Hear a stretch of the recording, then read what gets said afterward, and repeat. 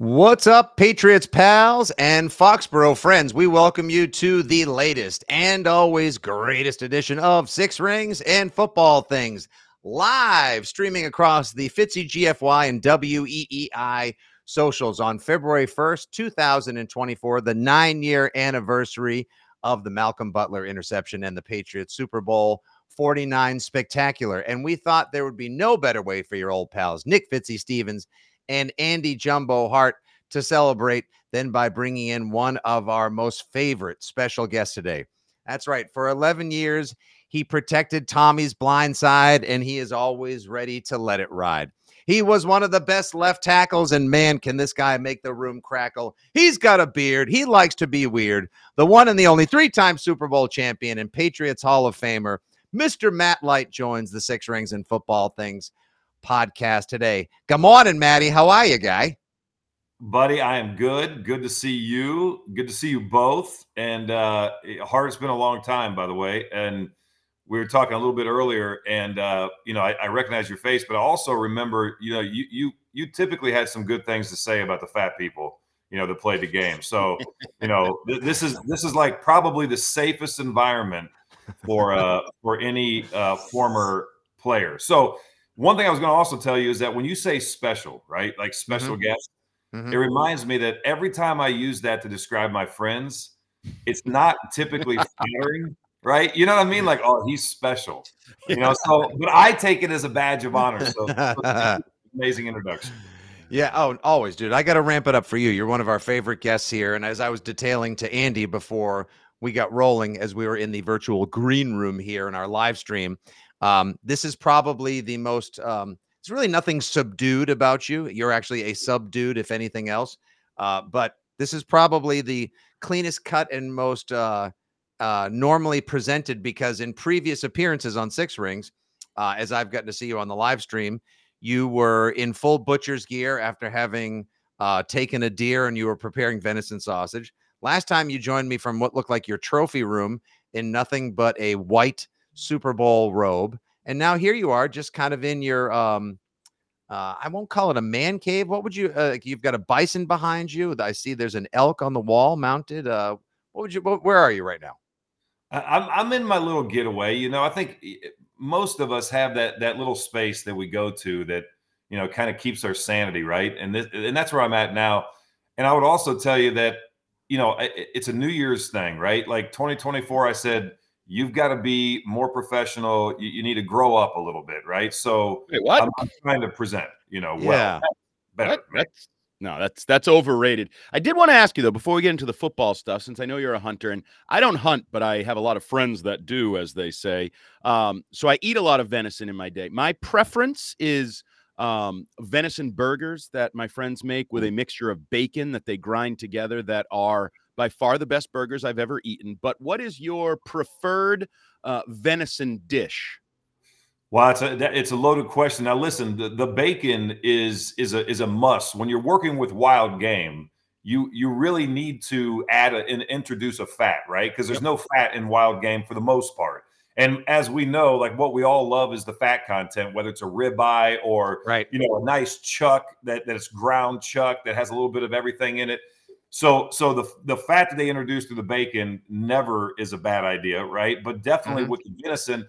And I think anything that you do with wild game, it always starts from the moment that you actually locate and find the animal that you shot, right? So it's interesting. I study with a dear friend of mine who's on the Outdoor Channel, and he's a phenomenal chef.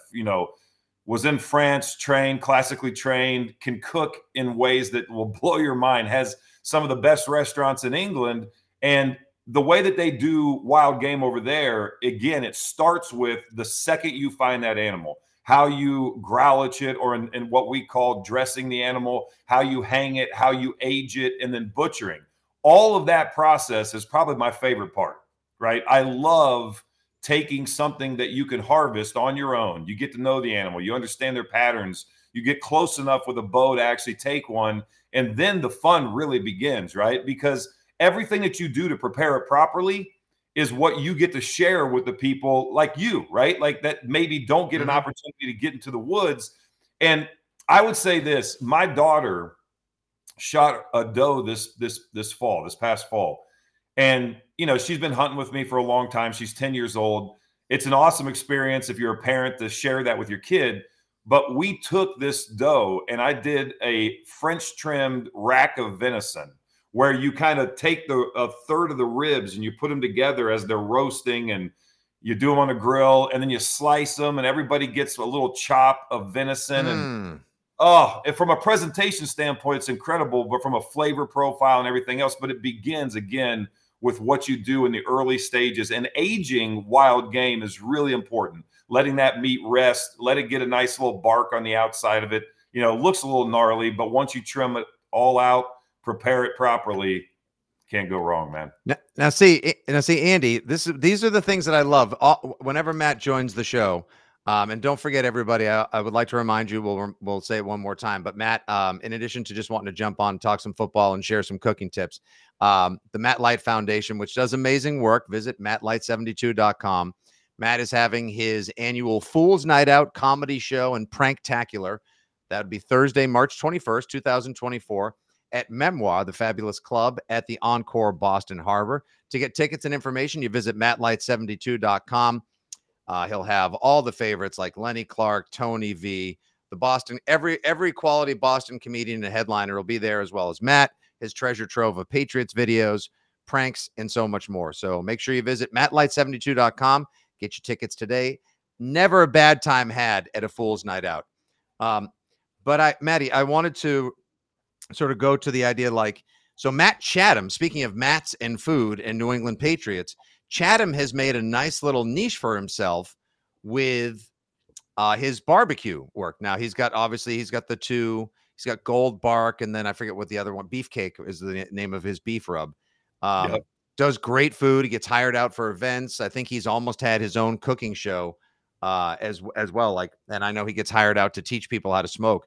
You almost sort of I could see some sort of show on Discovery Plus or Food Network where you do the literal forest to table or something like that, where you show people to appreciate consuming. And I will somehow figure out a way to tie this to football. That's where it lives. Right. That's where it lives. Ultimately, it's going to live in here. But before it goes from your plate to your mouth to here, it's there. And I appreciate the fact that you don't just go to the store, see it in cellophane, and then take it home and do something. You are about the whole hog and the whole process. Listen, and by the way, it's rewarding, right? I get it. So many people didn't grow up hunting. I was fortunate. My entire family, it goes back generation after generation, big into the outdoors. My great-grandfather was part of the Outdoor Writers Association. That was a big deal back in the day. My great-grandfather started Lights Outdoors column in our local paper. Then my grandfather took it over. Then my dad's oldest brother took it over. As 3 generations of, really conservation and what it's like to, get into the outdoors and why people enjoy, the sport of hunting. And, again, though, I would say that just the ability to eat, right? We did a game dinner last Friday. We had about 20 guys in. We cooked unbelievable food. I made my wild turkey poppers with wild boar bacon. I take wild boar from New Hampshire, take the belly, I brine it, I then put it in my smoker. I make my own bacon out of wild boar belly. It's very lean. It's the good fat, not the bad fat. I wrap that around a marinated chunk of wild turkey breast. I put a little jalapeno in there, throw it on a grill. It's unbelievable. I mean, we had so much good food. But again, if you've never done it, just give it a shot, man. Go out, try to get into hunting, do something in that realm. You'll never, ever regret it. And you're outdoors, by the way. I mean, I can go wrong. So you're advising everybody to go outside and shoot something later today? Legally, I would get a license first. Yes.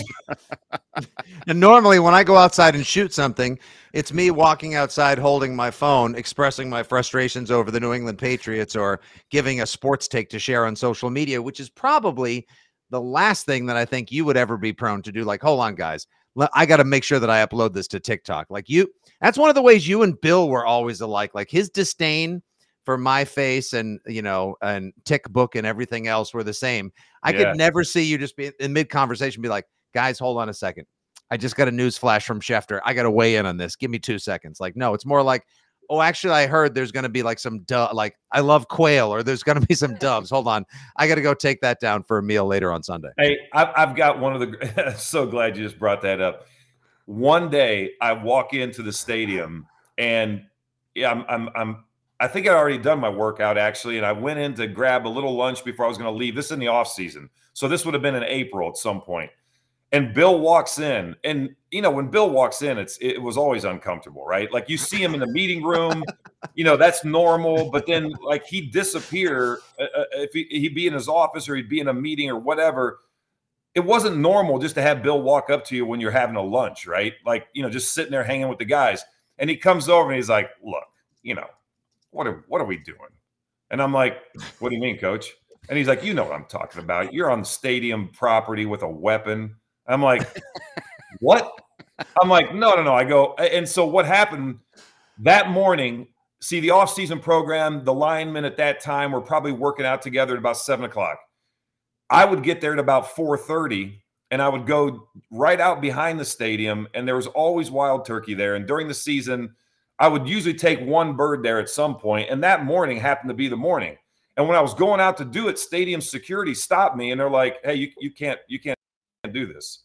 And I'm like, I hunt turkeys here every year. And so I went out, I set up, I shot a bird with my bow, and I get back in my truck. I took the breast in and actually put him in the fridge. And then I did my workout. Well, Bill comes over and he's like, "You can't have a weapon." I go, "Bill," "It's not a weapon. I had a bow." And he's like, "It's a gun. You can't bring a gun on stadium property. I shot this thing with a bow." He's like, "It says weapon." And I'm like, "No." And he looks at me and he goes, "You want to argue me on the rules?" And I'm like, "Oh, that's a really good point, right? Really good point." And so I remember I looked at him because I thought this would be clever and funny. And I said, "Well, you want me to leave Jack Johnson and Tom O'Leary at the door? Because these are weapons." I was shaking his head, just like, "Don't do it again." Have this conversation. He walks out. And I remember looking at the guys next to me, and their faces were like, "Dude, you're going to get fired." Like he's going to, like, "What are you doing?" And I remember thinking, yeah, maybe I went a little hard on that one. So that story kind of leads us into Bill Belichick doesn't have a job. Like everybody had him going to Atlanta, and now it's like, seems like every coaching hire we get, whether it's Mayo or Canales or they're all like 36, 37, 38 years old. Do you think we have just entered a world where there's no longer a spot for Bill Belichick and his unique personality and leadership traits in the NFL at the age of 71? I think leadership is the word that I would hang on for a second. If you take it out of the sports realm, right, and you look at what we face, our biggest challenges as a country, in the world, and I would argue that it's a lack of leadership, right? That people in positions of authority are failing to lead because it's difficult, it's hard, it takes a lot of effort, it takes it takes sacrifice, a lot of sacrifice to be a great leader. Look at our military. Look at the lack of leadership in our military. We have 4-star generals that walk away because the rules of engagement and what they're being told to do, they know isn't right, and they can't affect change. And the void that's coming in, or the lack of leaders that come in behind them, are putting us in terrible positions, right? So now let's go back to football. There's one reason that I think a guy, left recently in Nick Saban, I'm talking about. I think it's because right when the season ended, he had a number of players that walked in his office and were like, "Hey, man, if I don't get this, I'm out. If I don't get paid, I'm out." And if you think about it, the Belichick, the Nick Sabans, the coaches that go above and beyond to sacrifice everything, their personal lives, their interests, their hobbies outside of the sport of football, their competitive advantage is completely nullified. It's gone because it now comes down to who has the biggest checkbook. And so why would you want to sacrifice all of that to play their game now? It's their game. They created this situation. It's their game. So that's why a guy like Nick Saban probably doesn't want to be involved in that world anymore. The world that he loves, the world that he's like one of the best at. And it's also a reason why I think the owners in the NFL today look at head coaches differently, because it's really, how do I appease these guys to keep them happy? And that's not the Patriot way. That's not the Bill Belichick model for doing business. It's all about accountability, pushing guys, forcing them into, their role, their position. And that's just not how business is done these days. Yeah, it's a great parallel you make there, Matt, because people describe and I'm sure you could as well, the way Bill Belichick ran things as militaristic. Comes from the Navy background. Obviously, there's a regiment, there's accountability, there's a process, a procedure, and a reason, and he doesn't want any pushback. And obviously, that's one of the reasons why things fell apart in later stages with Mac Jones. And so that sort of like highlights Andy's point. Like, I know there's no NIL deals and the like in the NFL like there is in college, which is making that an entire, dog shit show really these days. Whereas for Bill, like the way he did things, we had guys like you, guys who understand that, guys who wanted to be coached that way, guys who believed and bought into a process versus, and a lot of your other friends as well, your amazing line and everything else versus now guys that are like, hold on, I have to, right after practice, like I gotta find these 5 really good photos and post them to Instagram. I gotta check on the design of my logo because everyone has a TB12 or some, like they have all of these individual things and brands that they're representing as opposed to just buying into the whole cause. And I think you're right. I think that's why you're seeing 36, 37, and 38-year-old young coaches that are more on the relatable side and that are also like coming up with trickeration and deceit galore on the offensive side versus just like good old fashioned football coach. Yeah. And I think that, the other side is this, don't think that just because, the NIL thing, obviously it stops in college, right? I mean, it's not applicable to the pros, but they're bringing that mentality, right, in every single one of these young players, whether it's a Mac Jones or whoever. That sense of entitlement. And, it falls on deaf ears, right? I mean, people have been talking about this sense of entitlement, how there's not really that much accountability for years and years, right? But it hasn't shown up the way it does today until recently, right? Because you had some of the old guard, right? Like if I looked at the Patriots team, of this past season, a guy like David Andrews understands what it means to be accountable and show up every day and work hard. He's a throwback, right? Yeah. Obviously, there's other guys that fit that category. I single him out just because I can relate to him so much. But what I can't relate to is the idea of a Trent Brown. Again, he's not a spring chicken. He's not a rookie. But that would never have happened when I was there, right? It wouldn't have happened for a lot of reasons. And I'm not saying that the reason would be me. It just wasn't the culture. It wasn't accepted. The culture now has changed. And it's really difficult to change what's established within a locker room. And from one team to the next, there's really nothing that stands out. Like we stood out as an organization. And it wasn't just because we came out in 2001 with not introducing ourselves individually, right? It went way beyond that. It started in the offseason. It went through practices, individual practice. It was in our meeting rooms. It permeated everything that we did, right? And so, when you think about the way that these guys are being led today, it's really hard to think that it's going to change. And oh, by the way, the rules tell them to basically do a lot of this as well, right? Look at how they're officiating the game. You're a defensive guy today. Come on, man. I mean, I don't relate to these defensive guys because I'm like smarter than the average bear. And, that's, I'm just kidding. Not really.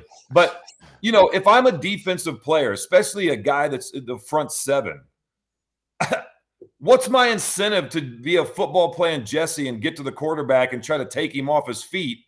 I'm probably going to cost my team something.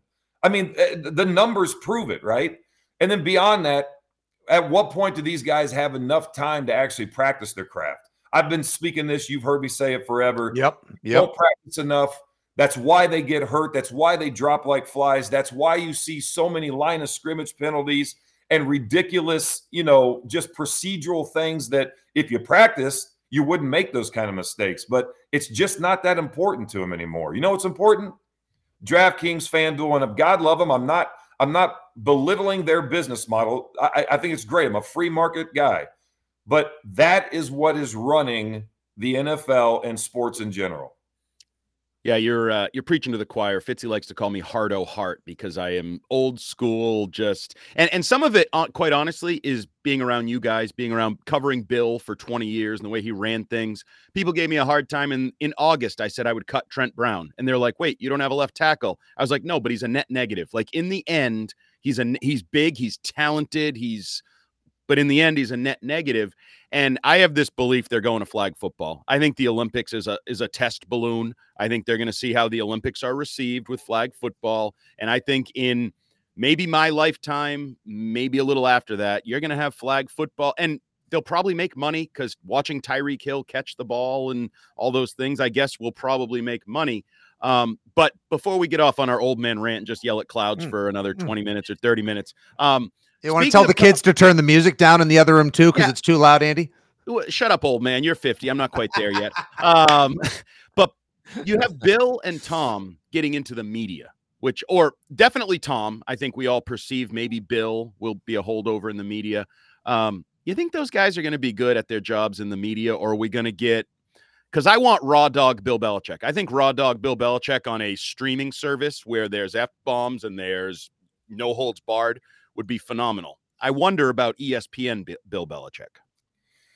Yeah, listen, look, on one hand, I think if you were sitting in some of the meetings that we had and you listened to how Bill takes, I don't know, 40 some odd years of football knowledge, right, and applies it in ways that would just blow your mind. I mean, he's bringing up that 1984 Giants defense that, it was a week 7 and, they were playing San Francisco. They were on the road. The wind was out of the north and in that stadium. I mean, literally every detail that you could possibly imagine.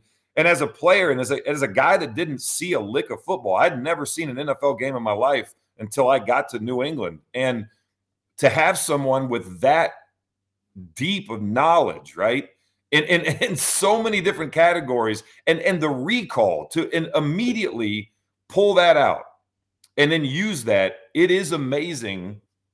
So I think from that perspective, if you're a football, nerd, if you love the game, if you like the strategy side of it, if you want to hear somebody who can, present the game from that perspective, you're going to love a guy like Bill Belichick. And it'll be different from Brady, but it'll be kind of the same because he, again, has an unbelievable knowledge of the game. It'll be more relevant, obviously, to his position, how he sees defenses, how he communicates with his offensive players, but it'll be very detail-oriented. The thing you won't get, in my opinion, is a comfortable, charismatic, witty individuals on either side. Really, to be honest with you, I think there are people who, when it comes to like a color guy, you think of the Romos of the world, people that can just step into a position after not doing it, and most people find them fairly entertaining.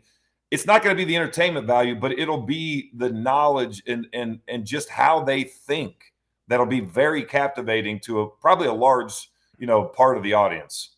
Well, and here's the thing, like in the position you're in, like you don't have a regular talk show. You're not a part of any local media affiliates, pregame show, postgame. So when you do things like this, whether it's just for the sheer hell of it or a promotional capacity or combo therein, you can always be authentically you, unfiltered Matt, like that. What you get with Matt Light is what you get with Matt Light, whether you're pouring vodka at Yankee Spirits or hanging out in front of a bison you killed, talking to two knuckleheads in their fan caves. That's what you get. Matt Light, what you see, what you hear is what you get.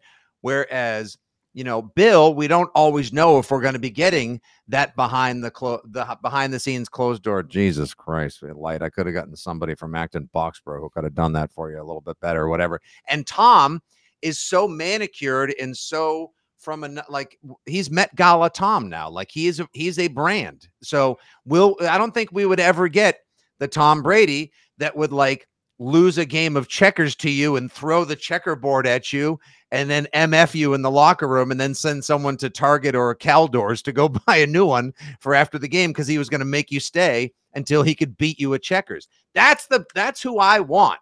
Not like, but you're talking about a natural, just someone who performs naturally, right? Versus, I'm going to study this. I'm going to become this entity, this other thing, right? But that's, I think, to your point, that is how they approach a lot of things, right? The natural side, it's a brand, it's an image, it's what they want you to see, right? Versus someone like me, I could really care less. I'm just going to do what I do. And if it's not good enough, you'll let me know and I'll be gone. And if it is good enough, let's keep rapping and let's go somewhere. So, yeah, it will be, I think it will be entertaining. How long it'll be entertaining, how it kind of matures over time.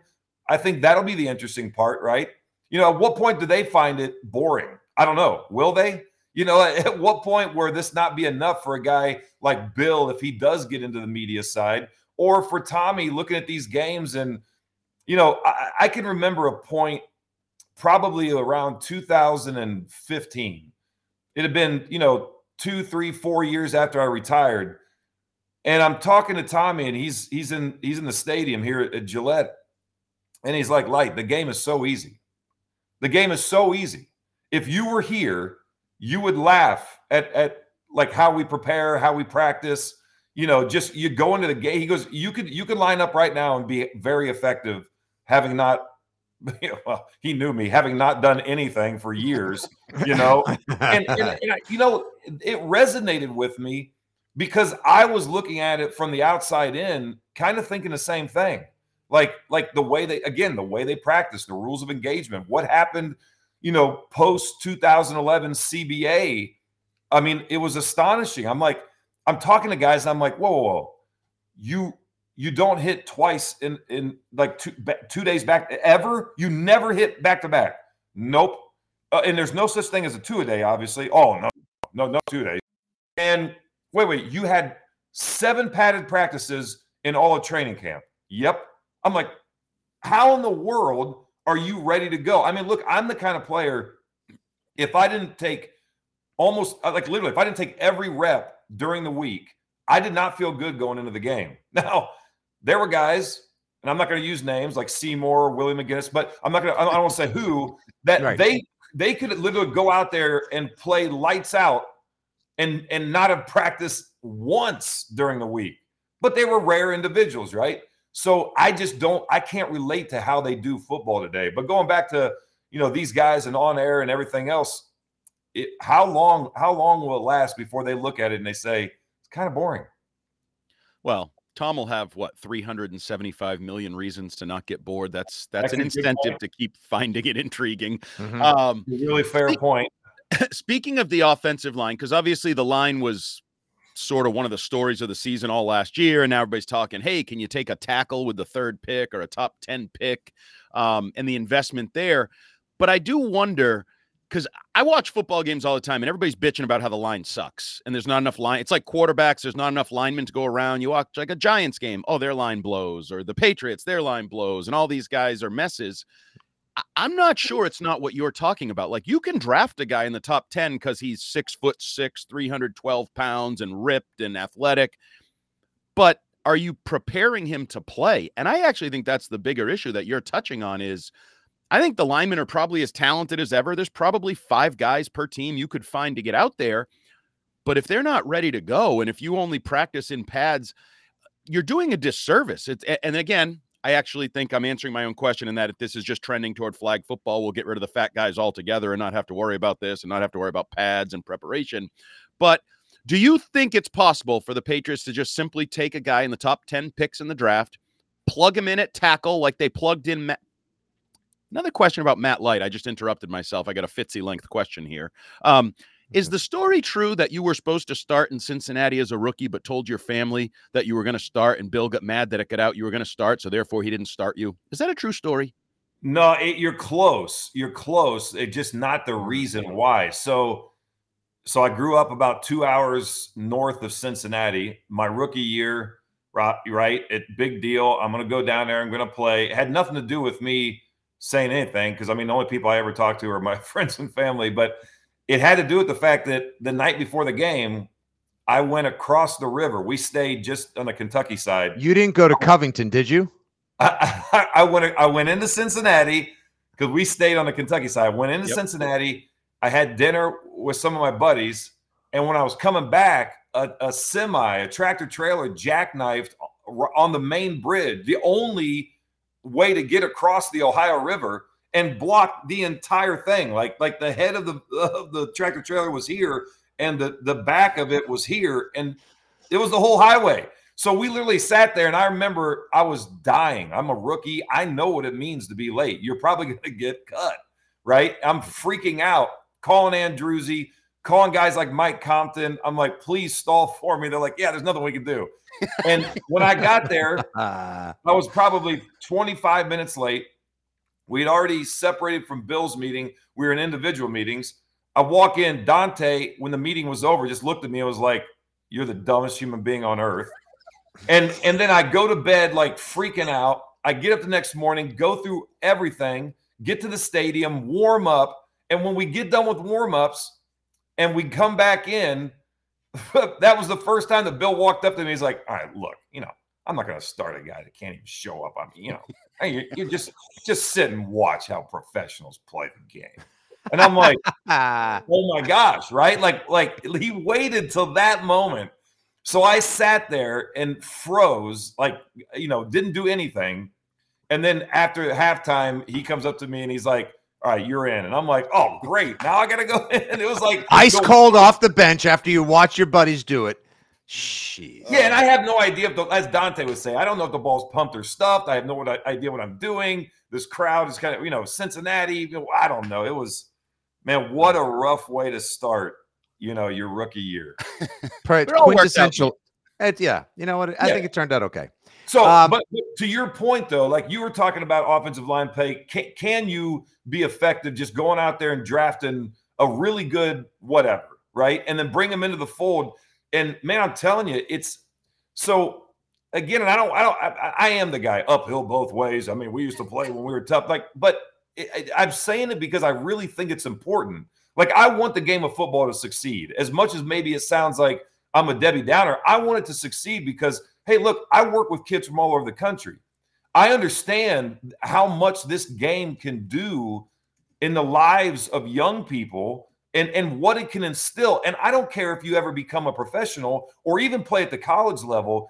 It's really good for kids to be competitive. There's nothing wrong with being competitive. There's nothing wrong with wanting to win at everything you do. That's okay, young people. And by the way, sports drive that message. Sports force you to have respect for your coaches and your teammates and go out there and even when it's tough, put on a good face because that's life, right? So I want to see that. The problem is, especially on the offensive and defensive line, you have to practice. So to your yes, it's really sloppy, and I don't care. I mean, look, the teams that are playing in the Super Bowl. When I've been watching, these playoff teams and their lines, it's been better. But my goodness, there's a million things that you could point to, and you're like, how'd that happen? Or, I mean, look at how much these quarterbacks are getting harassed. And it's not just, look, when I played, there were really good defensive linemen. And we did a pretty good job of keeping Tommy upright. I mean, of course, we gave up what we gave up, but not the way they do it today. If you were to look at the statistics, it would prove that. If you look at the rate of injury at a time where the game's supposed to be the safest it's ever been, these guys are getting injured more now than ever before, and they never practice. How's that possible? How is it possible? You can't have both of those and say that you're doing the right thing. So clearly, this is a problem. And to your point again, on the line is where you're going to see it the most. All right.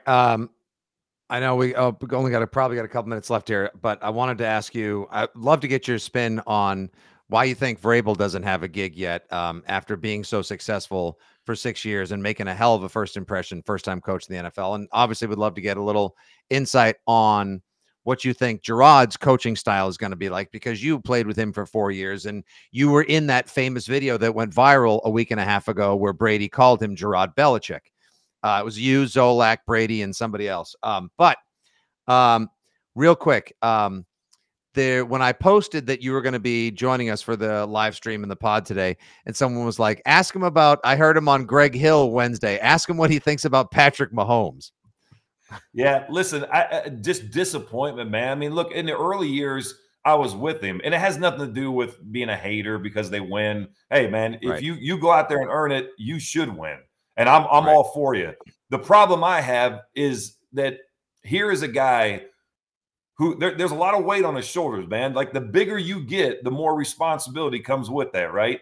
And that means that if you're going to do the kind of things that he's done over and over, right? The facial expressions, the complaining, the whining. When they had that play that got overturned because one of his wide receivers was lined up wrong, his reaction to that just was like that was the breaking point for me. Like, dude, all these young people watch you, and if they don't feel entitled enough because of how the world treats them, and they're getting $10 million contracts when they're in high school, they sure as heck are going to start to think the way you're acting now, right? So come on, man. Like, you have a responsibility to do it right. People are looking at you, and he needs to realize that. And look, if nobody says this, then why would it change? Somebody should say it to him. And not that he's going to listen to me, and nor should probably anyone else for that matter.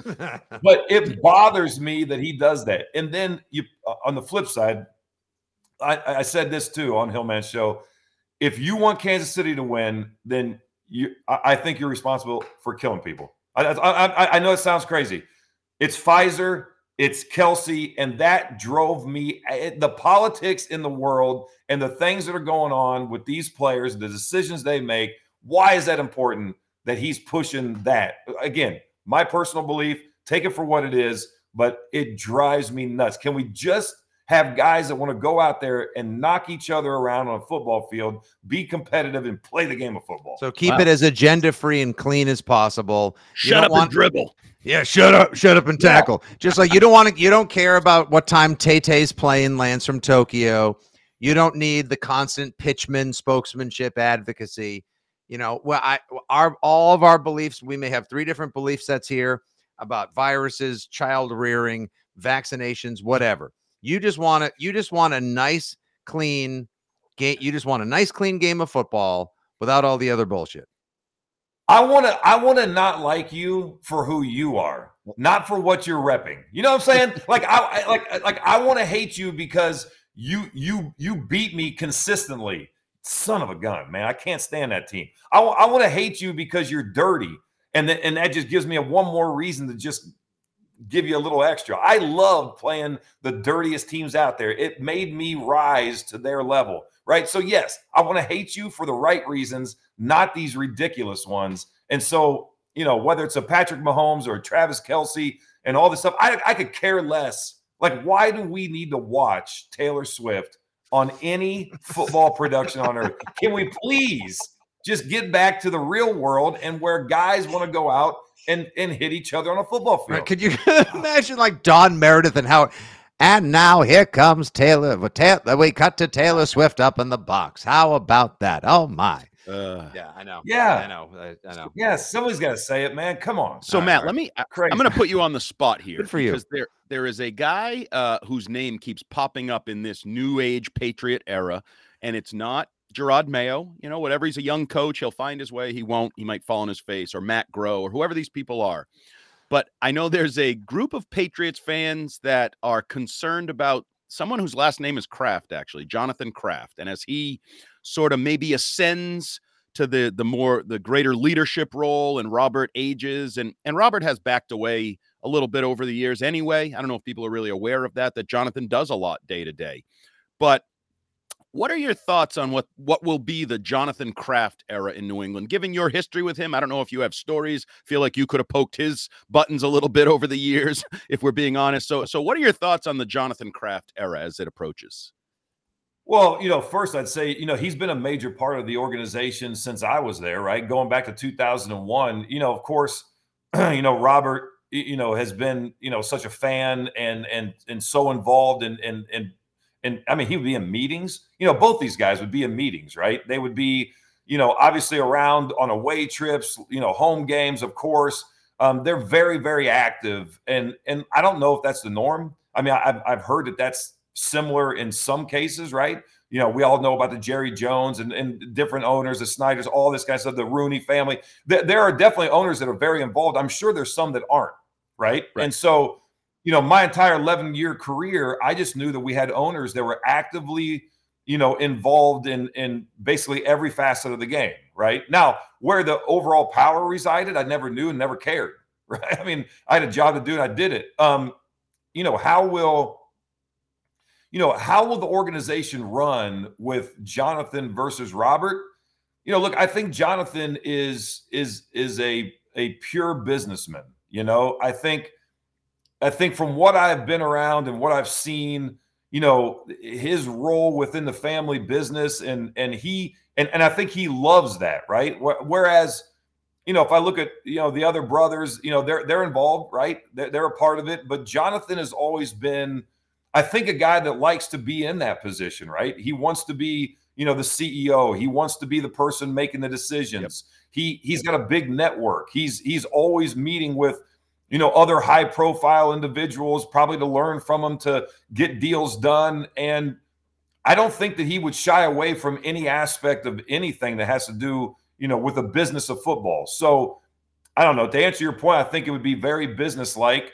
And we're going to find out, but it may be more in tune with what these new coaches are doing, right? Like the way he thinks, it may be more in tune with, what you're seeing getting hired. But look, Fitzy, to your point on the Vrabel thing, I have to believe that if you're a head coach, right, like 10, 15 years ago, if there's a position open and you were offered it, a lot of guys are going to take that position, right? Yep. I think today you're a lot more selective. And if I'm Mike Vrabel, I'm very selective. As a former player, as a person that financially is doing pretty well, that he's had success at the head coach, in that role, I would think he's very selective. So I wouldn't say that it's the fact that these teams don't want him, right? It may be more of a situation where they walk into, and it may not exist at this point.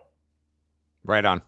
And we'll punch out on this. Just what do you think? What do you think Jerod's style will be like? How confident are you that he can sort of lead the Patriots out of the roster development mess that they're in? Because, like you said earlier, no one knows more. Bill will have forgotten more about football today than we'll all learn in a lifetime, et cetera. We all know Bill could coach any team up into greatness, but obviously it seems like the Patriots were willing to sacrifice Bill the coach because they were so frustrated with what the work that Bill the GM did. So now in steps Mayo, new perspective, new energy, Jerod Belichick. What do you think he's going to be like, and how do you think he'll do? Look, he's going to be really organized on all the football stuff, right? I've said this so many times. His rookie year, I said this. I very seldom do you see a guy walk in as a rookie and do the things that Jerod did. Just how disciplined he was and how much time he spent in the film room. And by the way, I said this while they were teammates of mine. People would ask me, like, who do you see being, head coaches one day? Mike Vrabel and Jerod Mayo. Oddly enough, they're both head coaches in the NFL. So, or, have been in that role. And I think for Jerod, let's just ignore everything that has to do with footballs, the X's and O's side, right? And let's focus on him as the recruiter, right? Yep. How do you bring in the necessary elements to help you execute your game plan at the highest level? That's really difficult for any head coach. But a first-time head coach, look, I talked to Jeff Saturday after he ended his reign as the head coach, the interim head coach in Indianapolis. What I heard from him blew my mind. I'm naive to so much, man. I trust people. I listen to them. I take them at their word. I don't get into shenanigans as it relates to backstabbing and all that stuff. If I have a problem with you, and if it's not going to work out between us, so be it. But at least I spoke my piece. That is not how the coaching world works. It's a terrible environment. They all go after each other. It's all CYA. It's backstabbing. It's setting people up for like legit failure. And I've heard that firsthand from individuals, and it's very disappointing, right? And there's part of me that looks at it and says, like, oh yeah, I could see that, but I didn't know it was to that depth. So look, I think a very difficult thing for Jerod to do is going to be able to get the people that he needs on board, because he's a good leader. He's a smart guy. He knows the game of football. And then the last thing I'll say about Jerod, this goes for any coach out there. You know, if I was asked to be on a board to help hire the new AD at Purdue, and I got stuck on one question: what do you want from your AD? Like, what do you want? And in a lot of cases, what they were telling me was they want somebody that can raise a lot of money, because a lot of athletic directors build really nice facilities and upgrade stadiums. And I said, okay, well then go find somebody that has a really good background in doing that. Don't go get the guy that knows football, because that's what the other side of the coin is, right? So what do you want? And what I say in a head coach, what I want, look, if you're even being considered, you know football. The things that I think are the most important is, how do you relate to people? How do you motivate? How do you get into the psyche? You know, all those tangible yet maybe intangibles are the things that I think the most about. And, you know, that's going to take time. It's his first head coaching job. So if I were you, I would hone in on the way that he communicates with his team, right? The ways that the kind of people that he brings in, the messaging that he sends to them.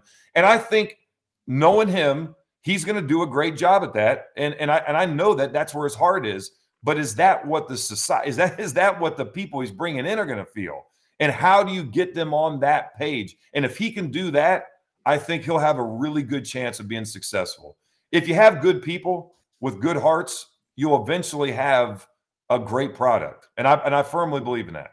I'd love to hear it. That's a great note to punch out on, Matty. I appreciate that very much, as we do all of your candor, opinions, perspective, and more. Awesome talk. Thank you for coming to Matt's TED Talk. This is a Matt talk right here.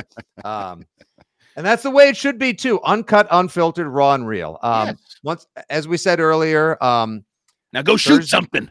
Yeah, go now get your ass outside and shoot. I can't tell you how many text messages I got that I've had to ignore, and we'll get to later while we do this live, Matt. And I know a lot of our audience will catch it up later on video, and of course can subscribe to the Six Rings and Football Things podcast. Use the Odyssey app.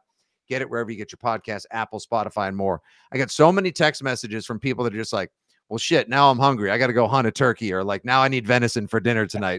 And I love that. That's making impact. One audience, one listener, one football fan at a time. Thursday, March 21st at Memoir at the Encore Boston Harbor Hotel. You can check out the latest iteration of Fool's Night Out. I know you got all your favorite Boston comics, Maddie. You'll be raising money for the amazing work that you guys do with the Matt Light Foundation. And what do you have in store personally this year? Because I imagine, I keep hearing you got prank videos and stuff that never before seen. How many freaking videos are you holding on to still? There's a reason why I can get away with a lot. I'm just, I've got a lot of videos actually. Yeah, listen, and here's the last thing I want to tell you, right, is that with all of the seriousness that I portrayed over the last hour, you know this, and I hope the audience knows this. The only thing I really care about is laughing. I love pulling practical jokes, having fun, and I do. I'm a very sincere person at heart. You know, like I want to see people succeed. I love that. That's why I do the work through the Light Foundation. I want to see young people succeed. I love the challenge of working with someone and seeing that first moment where they're like, I can do this. But at the end of the day, this event that we do at Memoir is going to be hilarious. I mean, the comedians that come in, the people that we have around us, the laughs that we're going to share. So if you can get there, join us. You won't regret it. It's going to be great. And we got a bunch of comments. I can't get to all of them, but right now I just need to know my buddy George Kippanan weighing in on Facebook Live. Matt, do you call him Mr. Kraft Thunder? Hey, listen, when I hear thunder, all I think of is thunderclap. And I can't even look at that word. No, I don't call anyone thunder, to be honest with you. But it was one of my favorite cartoons growing up. I will say that. Oh, you are definitely a Lion-O, or not a Mumra, much more a Lion-O, and Thundercats ho forever. Thank you for the time, Matt. Appreciate it, buddy. Again, to read up on the amazing work that the Matt Light Foundation does, their leadership seminars, the way Matt helps benefit veterans, the football gatherings, and more, that's mattlight72.com. March 21st, Fool's Night Out at the Encore Boston Harbor. Tickets available through the Encore's website, of course, mattlight72.com. Great chat today, buddy. I wish you all the best. We'll see you on March 21st. Anything else we can ever do for you, you let us know. Yeah, it's going to be a fascinating season. We'll look forward to checking in with you maybe after the draft, after free agency, come late summer, and see what you think about what Jerod's got assembled for his first season, where Coach Belichick ends up, and so much more. He is Andy Jumbo Hart at Jumbo Hart. I'm your old pal Nick Fitzy Stevens, and of course, this is Mustache himself, Matt Light, mattlight72.com. This has been Six Rings of Football Things, brought to you by WEEI Odyssey and 2400 Sports. We will talk to you soon, everybody. Take care. Thanks for watching and listening. Good day. God bless. And as always, go Pats.